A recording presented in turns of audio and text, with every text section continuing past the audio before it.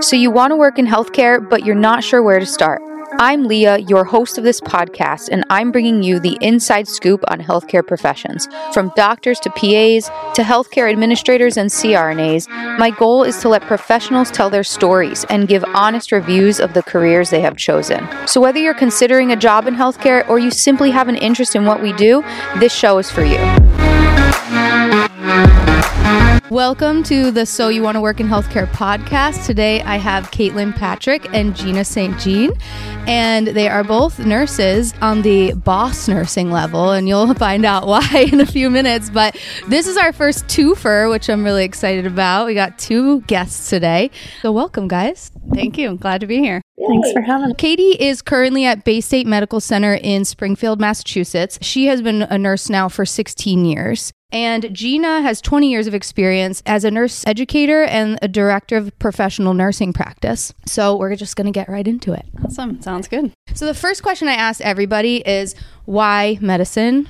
And for you guys, why nursing? We'll get to that later. But what made each of you want to go into the healthcare field? So honestly, when I was applying for college, I really wasn't sure what I wanted to do. So I applied to UMass Amherst and a couple other colleges. And at UMass, I applied to the College of Nursing, but also the business college. And at the time, it was an application and you got accepted in. And so I had got accepted into the nursing school and kind of went with it. Honestly, I don't have any really family history of people working in healthcare or anything like that. A lot of times people will share their story, like they had some life-changing story of why they entered healthcare. And that really wasn't the case for me. It was something that I just kind of grew into and ended up loving, and it's my passion. Cool. How about you, Gina? So mine's a little different. I don't have any family in nursing, but my childhood best friend that grew up with me went into nursing school after high school. And I remember we laughed and said, really, we're not super compassionate people. But so then there I am. I finished my associate's degree and sitting on her couch and said, what the heck am I going to do? And she said, you should go into nursing. And we laughed again because we're not, and I went into it. I got a nurse's aide license and I loved it, and I sort of hate the fact that she was right about me. So here I am. Awesome. I guess the next question would be, why nursing? You kind of already answered that a little bit, but you got accepted into the program, and then I know a lot of people change courses or not. What kept you on the nursing path? I liked the closeness that you had to the patients. Kind of as you gain more responsibility in medicine, you're kind of a little bit more of a step away, you could say. And I just liked the level of school, what you needed to go through school to stay there as a nurse. And then it also opened up a lot of options. Like if I did, I ended up ultimately going back to get my master's degree, but there was a lot of different things you can do within nursing. So I felt like I just had a lot of opportunities. And what is your title now? I am the program director for Nursing Outcomes Improvement and Magnet. Wow. Okay. When did you get that title? It's been about 2 years now. Tell me your journey, because I know you I think came into the leadership role pretty early on in your career, and I think our listeners and viewers will really appreciate understanding how you did that. Yeah, so I graduated from nursing school, UMass Amherst, and I was doing my clinical rotations at Baystate, my senior leadership rotation, and everybody I was working with at the time as a student were like, you should come work here. So I applied, got a job on a surgical intermediate care nurse as a bedside nurse, and I did that for 10 years. Loved it, was able to professionally climb what we call a clinical ladder. So you advance professionally, an RN1, RN2, and so on. So while I was advancing the clinical ladder, I did go back to school and get my master's degree. I found that in my role as a bedside nurse, I was teaching a lot, mentoring new staff, students, and I was the charge nurse. So I did like that leadership aspect and also being able to teach and train people. Yeah. And so when I went back and got my master's degree, I became a nurse educator. What was your master's degree in? Nursing. Oh, okay. So actually concentration, a clinical nurse leader kind of specialty, which is what my certification is in. Okay, how long was that program? How long did it take you to do your master's? I did it part-time through UMass, so it was 3 years. Okay. It would have been 2 years if I had done it full-time. Right, so like after work and before Correct. work. Yeah, I was still working full-time and, having kids, so it was a lot all at once. Yeah. When were you done with that program? I graduated with my master's in 2017, and then shortly shortly after, so in about a year after I got my master's, I got a nurse educator position, and I did that for a year. So I was responsible for a telemetry medical unit, so all the different medical comorbidities. It was really interesting, very different from my surgical background. Yeah. And so I did that for a year before I was kind of recruited to take on a manager position. Okay. And it sounds like you were recruited kind of during COVID. So, right, and I went into the manager position that was just before COVID. Oh, wow. It was in, I want to say, September of 19. Yeah, because I remember during COVID, you were like... Yeah. You had a lot going on. I had a lot going on. Was it tough to just like be kind of thrown into that and then have COVID happen a year later? It wasn't because honestly, it was a brand new role. So I got hired as the manager of nursing outcomes improvement, and I was working alongside a different manager at the time for professional practice. So us kind of together were learning the roles, and we had all the nurse educators. Then we restructured the department.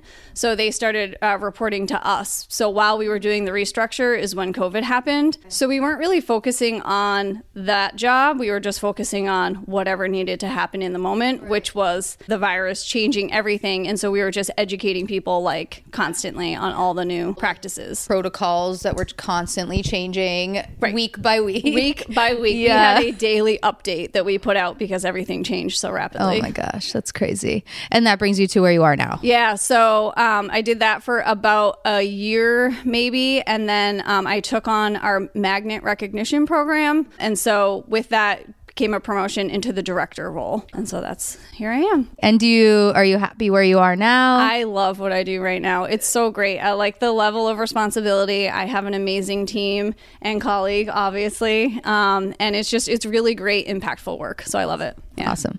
All right, Gina, let's start from the beginning. Okay. Did you go to undergrad for any sort of medical background, or did you kind of just find yourself in nursing? So I got my associate's degree in liberal arts and just sort of said, now what? Yeah. And my childhood friend said, you should go into nursing. I applied to AIC in Springfield and got in, and like a light bulb went off. I was like, I love this. I remember my mother saying, what are you doing? I'm like, I'm studying because I just wanted to know more. And so I loved it. Graduated in 96, and surprisingly, there were no jobs in 96. Really? So I was a student nurse apprentice at Bay State, couldn't get a job and had to leave and go work in a nursing home. Oh, wow. Interesting. And then about a year later, I got a job at Mercy Hospital. About a year in, I transferred into their ICU and fell in love. Like, I loved having two patients that I could do all of the things for and just felt like I gave really good care. And so after a couple years there, I sort of thought, I'm just not learning anymore, and I had an itch to learn some more. And someone said, you should go to Bay State and work in their cardiac ICU. And I thought, okay. And I did. And I loved it. And I was learning so many things. And so I stayed there for probably 18 years. I was a charge nurse, and my favorite thing was precepting and being in charge and just being a resource. I loved being able to help the nurses, just like when you care for patients, you love helping the patients. It was sort of the same thing, but helping my colleagues. And then I remember one day AIC asking me if I could help teach a clinical. And I said, sure. And I'm teaching it. And they said, oh, we'll give you credits towards your master's. I was like, what master's? And so here I am enrolled in a master's program. I felt like I got played a little. And then when I graduated with my master's, I loved it. And my floor cardiac ICU had an educator position open. I applied for it, and I stayed there for about 7 years. I just loved it. I loved being able to resource and support them. And I think the thing I love the most about education is making the nurses feel confident about themselves and making them feel good. Yeah. It's almost like being a parent to me. When I see them feel good, I just feel great. Like I've contributed. That's important. Yeah. So I did that until about 2019. And my career-long mentor left to take a director of nursing job down in Connecticut. And she said to me, I need a director of nursing. And I sort of was like, education, administration, and why not? So I went down to Connecticut and was a director of nursing for a smaller hospital. And then COVID hit. Uh-huh. And wow. So 7 days a week trying to support the team. And then they went on strike. So that was another interesting thing. At one point, I found out my husband was sick, and I decided to come home, and I called Baystate and said, what do you have? And they said to me, well, we need an educator in the ER. And I said, well, I'm not an ER nurse. And they said, well, we'd like you to interview anyway. So I was intrigued, and I went down there and interviewed, and they said to me, so what makes you think you can educate in the ER if you've never been an ER nurse? And I said, well, that's kind of my question for you. So I said, flip it around. Right. I said, so tell me what kind of patient stresses you out the most. And they said, critical care. I said, I've got you all day. If you teach me to be an ER nurse, I'll teach you to be a critical care nurse. And it was the best year of my career. I learned so much from them, and they were some of the best people I've ever worked with. Very, very kind. And while I was down there, my director, who had been in the role, said, I'm leaving, I'm relocating, and we'd like you to be interim. And I thought, okay, sure. You know, life just has a way of taking you places. Yeah. And so I stepped into the interim role, met Katie. We hit it off amazingly. And I've been there ever since, and I just love it. I feel like I get to support now the educators. Awesome. It just kind of like worked out for you. It really kind of did. Like you said, it just takes you places. And you said yes, which I think is important, right? Mm-hmm. Like you were uncomfortable, and it ended up being the best year of your life. It did.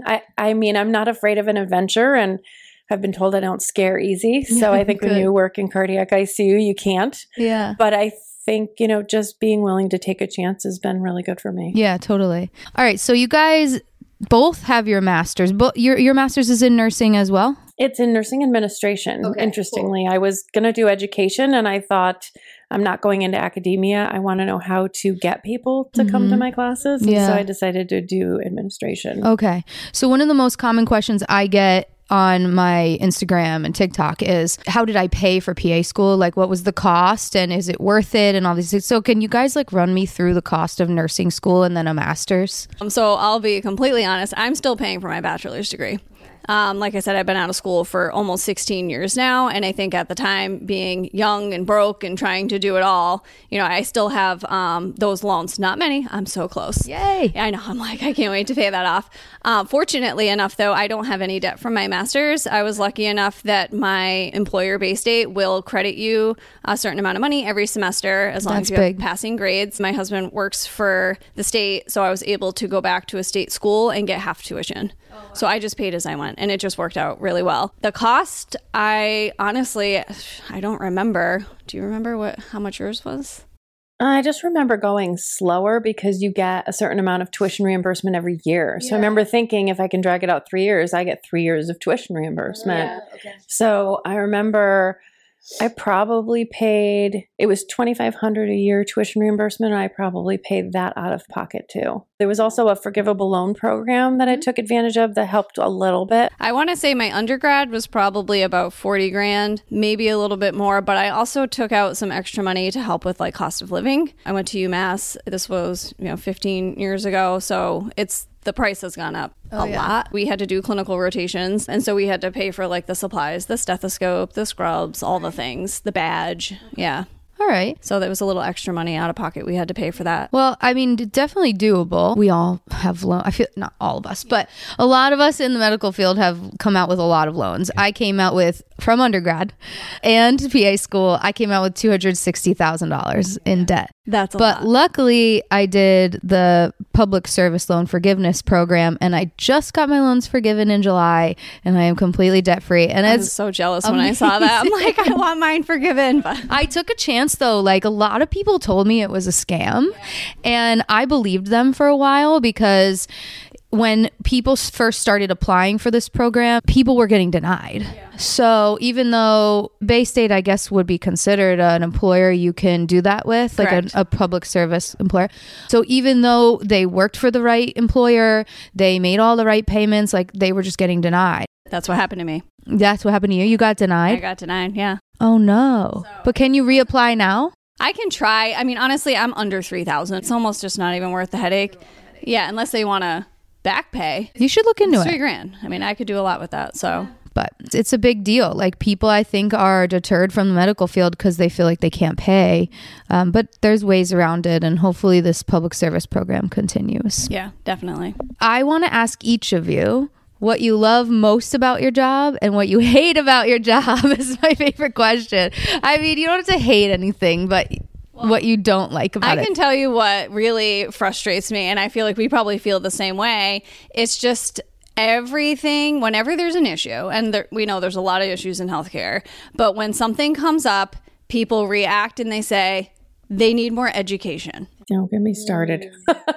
No, it's accountability. Yes. Okay. They've received the education. Yeah. They've been deemed competent. They know, they're just not doing it. Mm-hmm. That frustrates me. And being in the position that we're in, overseeing education and patient outcomes and whatnot, we have to track a lot of data and always implementing best practices and things like that and trying to come up with new innovative ways to do things. And so we do our research and we make sure we're doing the right things by our staff. And then when they just don't do it, that's really frustrating. It comes down on you.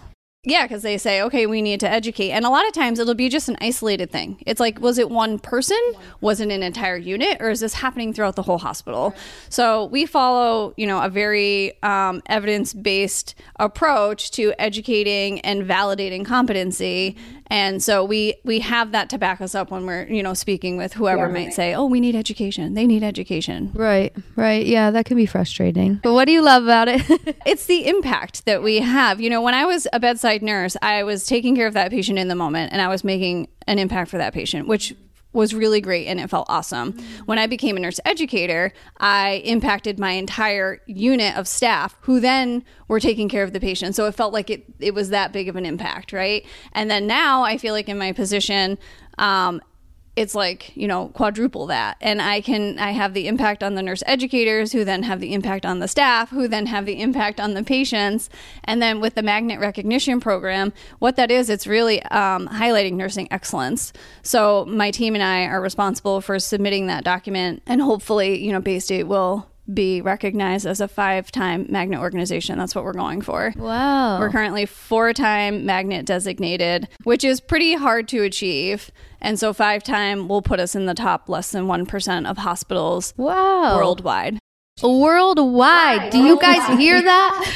Baystate in Massachusetts. That's like a big deal. It's a big deal. And you're a huge part of that. Yeah, we pretty much we run that program. Both of you.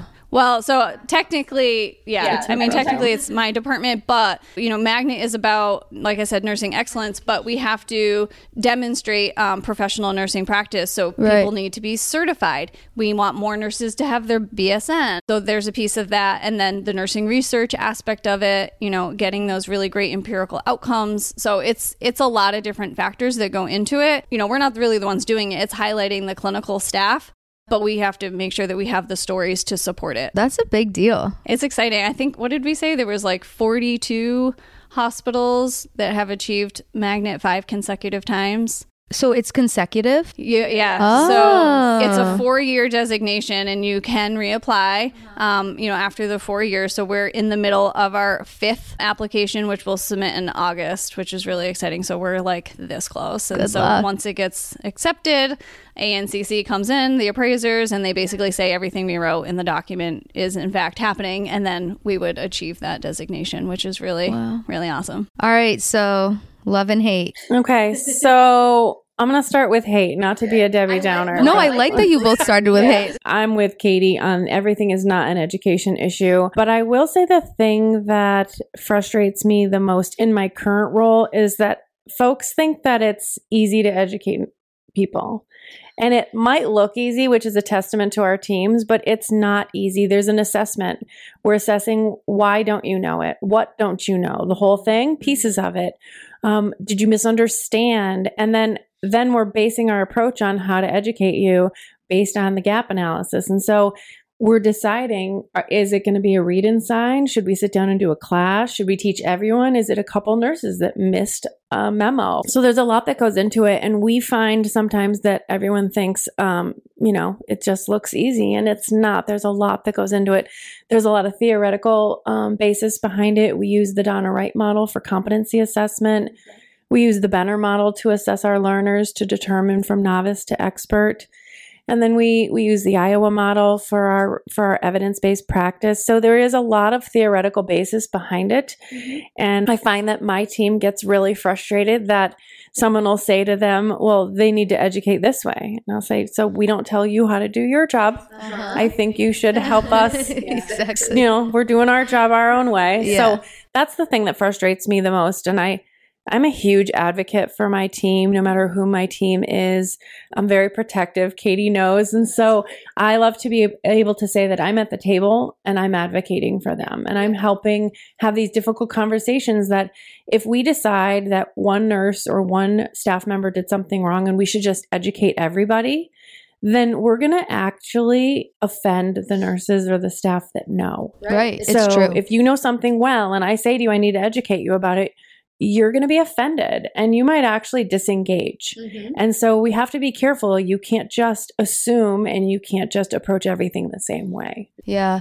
And how do you not overload people with like new protocol emails and things like that? Because that's my problem, right? That's Like huge. I've gotten to the point where I'll admit it, like I cannot read multiple emails a day of a new protocol. And so I'll skim through and I'll be like, does this apply to me? Not really. And then I'll move on. But if it applies to me, I'll read it.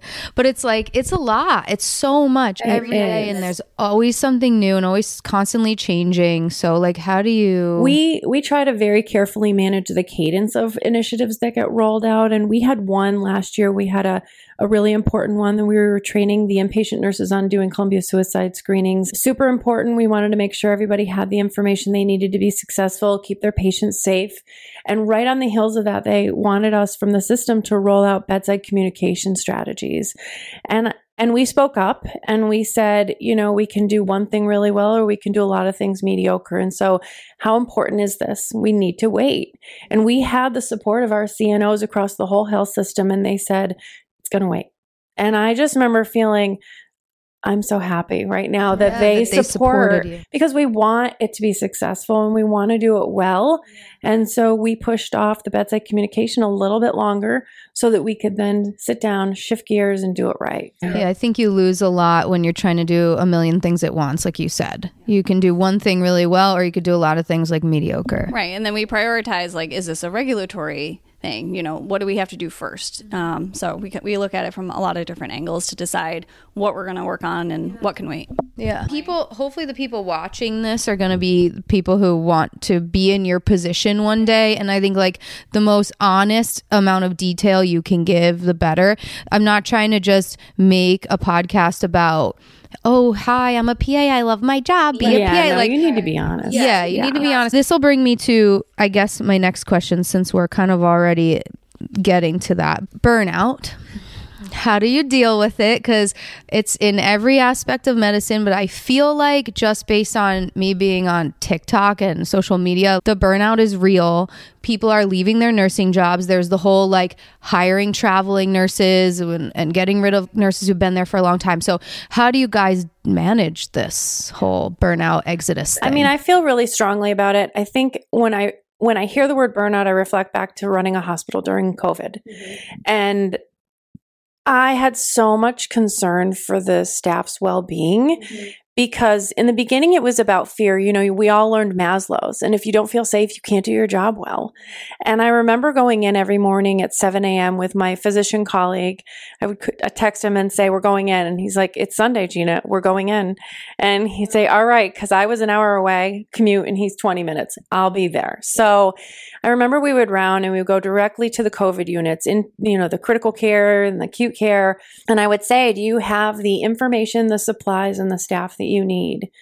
And they would say yes. And I think as leaders, it's really important to be aware of what your presence does, not what you say, but your presence is reassuring. It makes people feel safe. You don't have to say anything, but just be there. And I did this 7 days a week for several months. And I remember one day, one of my critical care float nurses said to me, why are you here? And I said, I just want to make sure you guys are okay. And he said, we're okay now.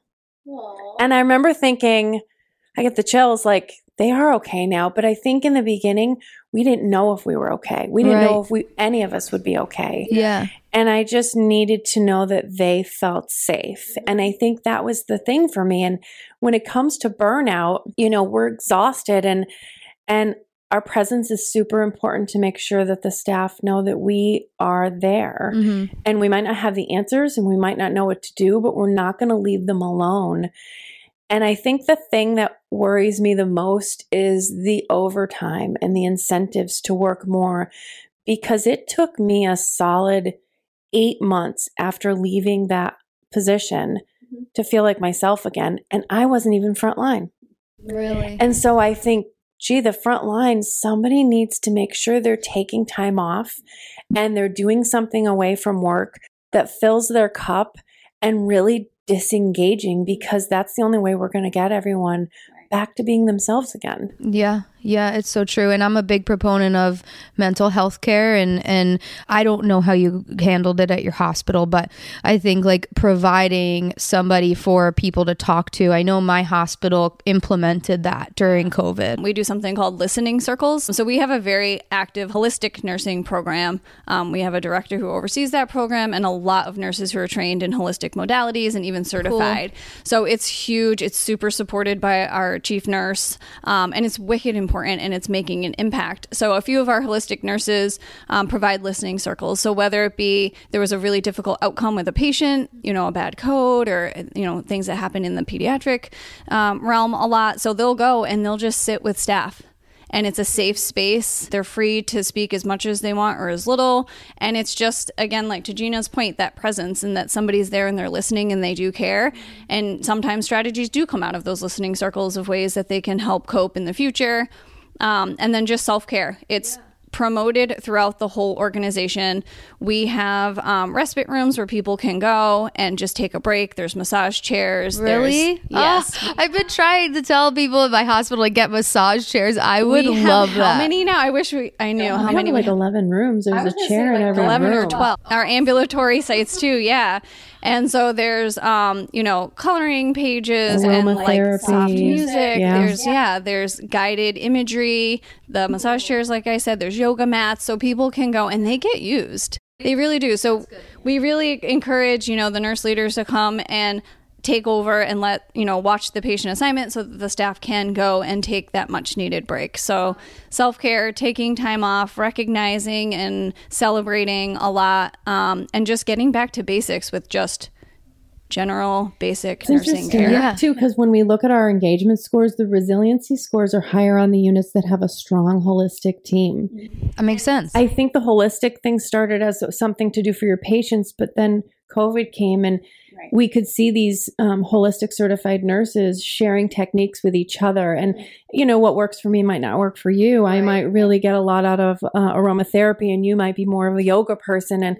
But it's having all these modalities to access that whatever works for you, do it. And and giving each other permission, like you need to take your break because we're not great at doing that, right? Yes, I know. I feel like all of us in healthcare, it's like my friends who are in healthcare, they'll be like, oh, I'll meet you for your lunch break. I'm like, what lunch break? It's very important to take time. I started going on like mental health walks when the weather was nice, or just like getting out of the office and going outside. That's what we do. We do sun in your eyes. The loop around the hospital is just under a mile. Oh, so nice. We do that whenever we can. Yeah, it changes the game. It's so important for sure. Yeah. I love that your hospital has all these things. Is this becoming more of a common thing in hospitals? It is, yeah. And honestly, like we go to conferences, like the Magnet conference we were just at this past October, and we presented in front of thousands of people on becoming a holistic model of care in a Magnet organization. And I can't tell you how packed that room was. Really? And how many people came up to the speakers after and just were asking for strategies. And then we had presented on our nurse residency program, which Gina oversees, and people are still emailing saying, hey, I saw you at the conference. And so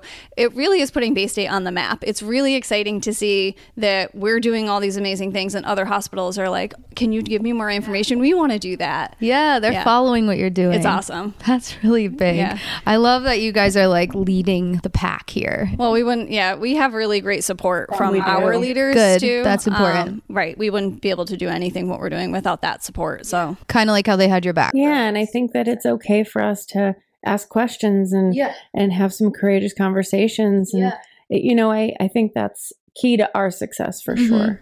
Yeah. And they say like when you are afraid to ask questions and afraid to speak up, that's when mistakes happen. That's when patients get hurt, right? So it's so important to have that. All right. Another cool question. So would you guys do anything different in your path to being where you are now? Do you have any regrets? I think I had a lot of years experience as a bedside nurse, which was really important. So I think that I did right. And then when I became an educator, I was only in that position for a year before I got recruited to move on. I think I probably could have gained a lot more experience being an educator for a little bit longer.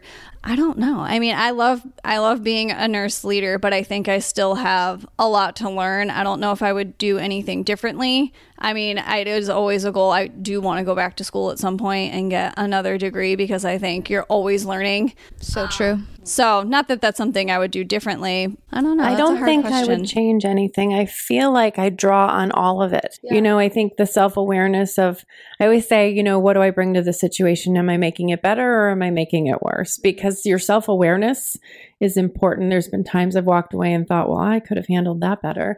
And so there's times where I feel like I really helped and I really contributed. And I think that there's plenty of times where Katie and I sit down and I'll say, when I was a DON, I remember learning X, Y, and Z. And I draw from a little bit from all of it, the good and the bad. Yeah, awesome. I just thought of something.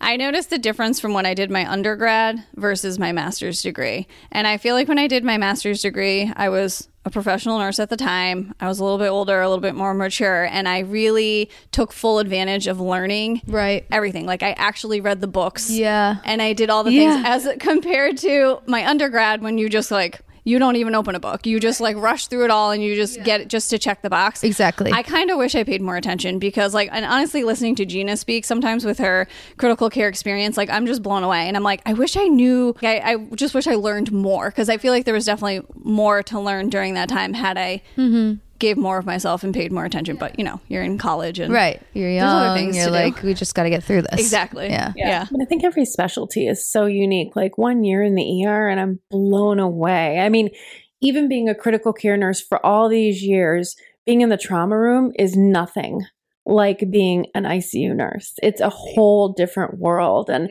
you take for granted that the patient comes up to you all stabilized and packaged into a bow. And you might not think it looks that way, but if you were in the trauma room, you would say, yep, they look a lot better than they did a couple hours ago. Right. That's a good point. Very humbling to be in a different environment and not take things for granted. I think about the ED where there's a doctor everywhere. And in the ICU, I'm used to having to page somebody sometimes multiple times. So when the ED says, well, I don't understand why you can't take the patient right now. Well, if I don't have orders, I also don't have a doctor. So there's a reason why the inpatient areas need the orders and have to have a few things in place because I can't just say, hey, I need you at the bedside. So it's tricky, but we learn a lot. Back to the burnout thing. So how is staffing now? Has it gotten better since COVID? Are people trying kind of coming back and staying? We actually finally crossed the threshold of vacancies and hired staff. So we now have more hired staff than we have vacancies, which is hallelujah. We haven't been there probably in 4 years. So wow. So you had more vacancies than hired staff? Correct. We had so many traveler staff that it was just outrageous. And we know that whole traveler business just exploded throughout the pandemic. It got way out of control. It's sizzling down now and we're hiring dedicated staff, which is really great. And but I think we have a lot of staff who are on orientation still. Okay. So with the staff who are, they're hired and they're permanent, but they're still orienting and then the travelers are leaving. So it still feels like staffing is tight because they're not 100% productive. We're not there yet. I feel and also the, experience level is so much lower. There's not a lot of experienced nurses begging to work in the hospital anymore. No. They know that it's rough. And I think the other factor is how the patients treat you is so different. It used to be safe. And I mean, the way society is right now, it's really scary. Yeah, I think social media plays a big role in that. It is scary. You never know. You don't know what to believe. Also, yes, the patients should advocate for themselves, but I think people don't always know exactly what that means, right? Or like the family doesn't really know what that means. So they're overcompensating and it makes it hard for us. But I think it's, it's just going to evolve. It will. And it's cyclical. I think we'll get there. But the staffing's not quite there. We are slowly making progress. We have travelers that have signed on to stay, which is always a good sign. The travel rates have dropped a little bit, but we still have work to do. Right. Okay. Yeah. I know people are certainly still feeling the burnout. But again, back to the point of just the self-care and supporting them through that and taking time off and making time for themselves is really important. Encouraging them to take time off too. Exactly. I'm a big proponent of time off. Like I always get mad. Like I get mad when people don't have enough time off. How much do you get? Like how many weeks or days do your nurses So it accrues. So the longer you've been there per paycheck, you accrue your personal time more rapidly, I guess you could say. So, and it gets to a certain point where you just stop accruing. So I feel, and the longer you're there, you accrue more. So I think I cut off at 280 hours of personal time before it just stops accruing, and I can either cash it in or use it or whatever. In a leadership role, it's a little bit differently. We are salaried staff, we're not hourly. So it's a little bit more flexible when we can take time off or work remotely. For the bedside staff, typically they will get, I want to say, their summer vacation, so they can take a week, and then usually there's another week, but it's really their personal time, so they can use it however they want. Okay. Yeah. So how many would you say, do they take 3 weeks off a year? And I think it's more than that, maybe 4. Yeah. And it's one bank, which I love. So if you don't call out, you get vacation time. That's great. You don't lose it. So I love that it's one bank. So sick time, vacation time, personal time, whatever it is. And then there's, it's protected to a certain point. So if you don't have a planned day off and you have to, call out for whatever reason, they have a certain, amount of hours that are protected before it starts to count against them. Good. I approve. Yes. No, it's huge. I always tell my team too, if they're taking the day off, I'm like, why are you answering emails? What are you doing? Take the day off, disconnect, just please disconnect. And so I try to role model that too by making sure I do the same thing that I'm telling them to do. Yeah. I just get so passionate about it because it's such a big deal to take time off, take time for yourself. And when people don't use it, I'm like, no, you got to use your time, right? What's the sense in working if you're not going to enjoy it? Exactly. And I travel a lot. So where I've developed these thought processes is from going to Europe and meeting Europeans, and they're like, oh, I'm taking a 3-month vacation. And I'm like, how? They're like, well, that's just normal for us. This is what we do. And I'm like, this is amazing, And I think in Germany, they get something like 6 to 7 weeks off minimum a year. And they're in Spain, most people just don't work the whole month of August. I don't know how hospitals run in Spain in August, but they're all gone. They're all on vacation. So, but it's just so different here. I think in the US we have this we have to work. We live to work. That's your status is how hard you work and how much you work is it's turned into some sort of rite of passage. When people are well, I didn't take a lunch break today. I'm like, that's not something to brag about. That's dumb. Exactly. I think I haven't taken a lunch break twice in my entire nursing career. And it's because someone was actively having an emergency, a code or something like that. So it wasn't by choice. It's so true. It's become this weird thing. It is. It's weird. Or working, after you get home and answering emails or jumping on or logging in on the weekend. I'm like, why were you doing that to yourself? So I don't. It's illegal to work on the weekends in France. That's fantastic. That is so good. We should make that law here. I know. Yes. I know. We should talk about the CECs. Yeah. The clinical education coordinators. Yeah. What are CECs? We have these clinical education coordinators. So it's non-master's prepared, so not an educator, but maybe someone that might want to be an educator. And it started with Katie having this central team that supports the house. So they're there from 3P to 3A. And they're a resource, right? Thinking about how new all the staff is, and there's no longer a guaranteed seasoned nurse on the floor to call and ask questions. And so these are clinical experts from the hospital that you can ask anything. Where's this policy? Where's this procedure? I don't know how to manage this pump. Or wow. Can you help me put an NG tube in or a Foley? It's really, you call them about anything. And if they don't have the answer, they know someone in the hospital that might. So now what's happened is some of the floors now have their own CECs or service line. So they've popped up everywhere, and it's an off shift somebody that's an experienced nurse that's a resource. Right. And I love it. And they won't get pulled into the count. So, you know, a lot of times the way that the staffing is on the unit, like I'm the charge nurse for the day, I don't have any patients, but then all of a sudden, you know, we get this influx of patients and I can't put all my nurses up to, you know, they're maxed out. They can't take anymore. So now here I am, the charge nurse with an assignment, like the clinical education coordinator, because they'll never get pulled into the staffing mix, which is great because, you know, they have the availability to take calls. They round on the units. They can be consulted for a number of things. And so they can just jump in and help with whatever that need might be. They'll help with nursing tasks too, like medicating patients or transporting them to a procedure or whatever it may be, discharges or something. So yeah. I would love someone to call when I have a question about like just putting in orders. Like I'm constantly like, do you guys know? Does anyone around me know what to do here? It would be great if I could just call. Yeah, and they get utilized. They're a newer role. They've been around probably like 2 years now. Yeah. And it's just taken off. They're awesome. They're fantastic. So we can't talk enough about them, how great they are. That's a cool program.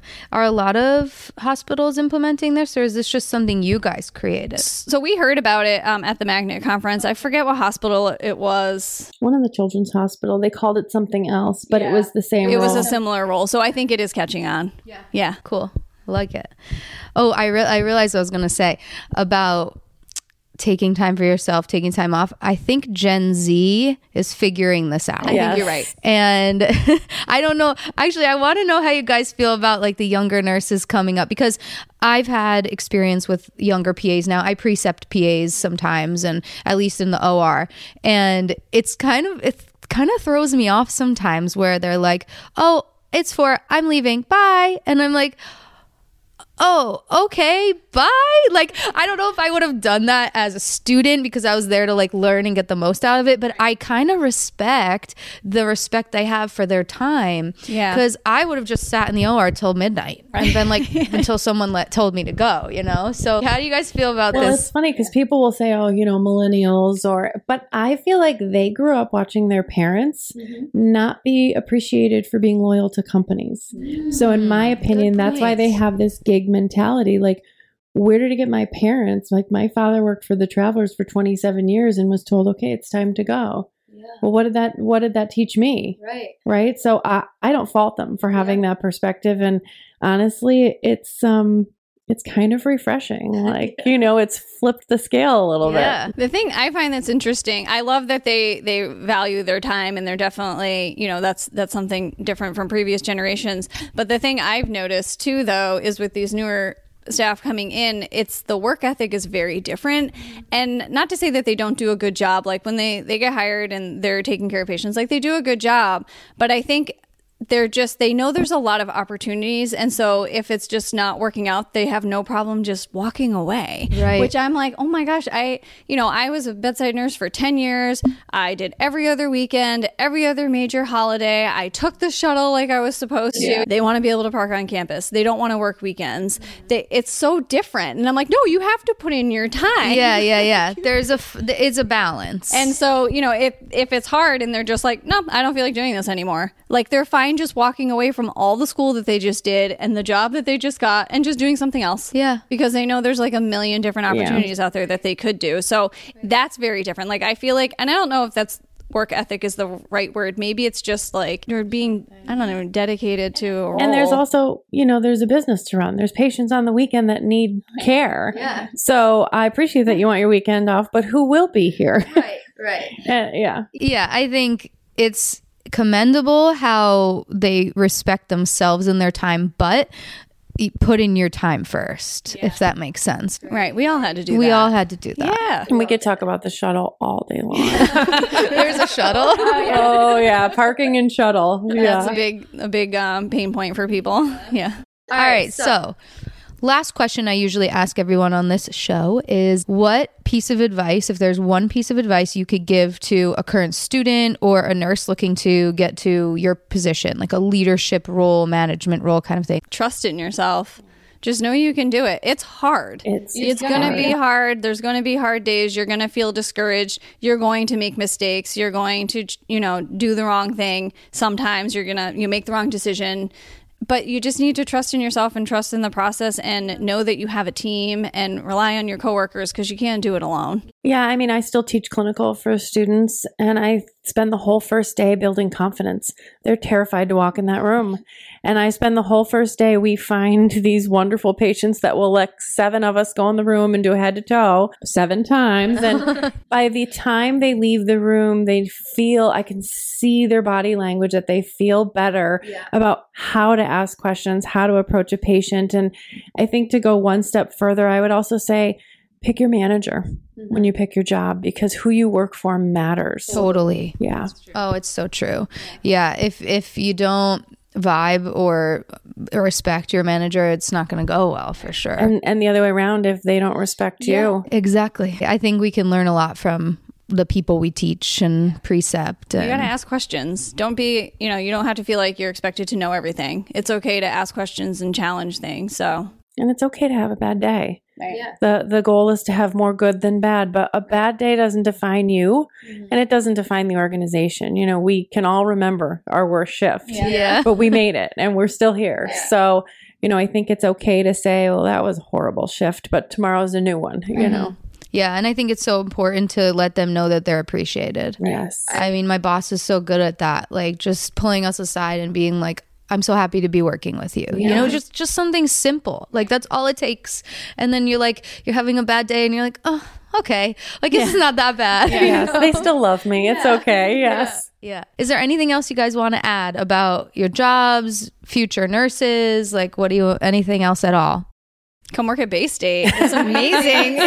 We're slightly biased, but yeah. No, I've been there my whole career. It's so great. There's so many opportunities for just advancement in your professional, career and just different opportunities. And I've always had somebody cheering me on along the way, whether it's been a boss or a coworker, or it's awesome. And everyone's always encouraging you to go to that next step. So I just think Bay State is awesome. Like I said, I started there as a new grad and made my way up to the position I'm at now, and I don't plan on leaving. So, I mean, I would say Bay State too. I did leave and I came back home, but I felt like I needed to just go have a little adventure. But I also think, what do I love about nursing? I think, nursing did find me. And one of the nice things about it is it's great if you have ADD or you get bored easily, right? I can be a maternity nurse tomorrow. I became an ER nurse. Right. Who in a million years would have ever, you don't have to go back to school to reinvent yourself. And right. I remember having this conversation with one of my docs and just saying, I feel bad that what if you've gone to medical school all these years and you don't love it? With nursing, it's so versatile. And even being a PA, right? You can change your specialty tomorrow. You could work from home and you could do insurance. You could do anything. I can work weekends only and still get healthcare and support my family. Yeah. It's really one of the most versatile careers, but it's hard. Yeah. But it's fun and rewarding. It's so rewarding. And you get a lot of good stories to tell. Oh, we could write a book. Yes. I think you guys have given our listeners a lot to think about, and I think they're going to find this episode really, really helpful. So if you're looking to go into nursing school or you're a nurse and you just want to advance your career, go back, rewind this episode, listen again. And also, don't forget to subscribe. This is how I know that you guys want to keep seeing more. You can subscribe on YouTube, and that'll be the video podcast and then all the listening platforms. Thank you guys so much. This has been really eye-opening, especially for me because I'm a PA, right? So like I work with nurses every single day, but I don't know really what goes into it fully. And it also, a lot of things that you said made me appreciate management and leadership a little bit more. Like maybe I will pay attention to the emails a little bit more now. You know what I mean? But no, for real, thank you so much. This was awesome. Thanks for having us. Yeah. This is the So You Want to Work in Healthcare podcast with new episodes every month. Don't forget to subscribe to stay up to date on the latest releases.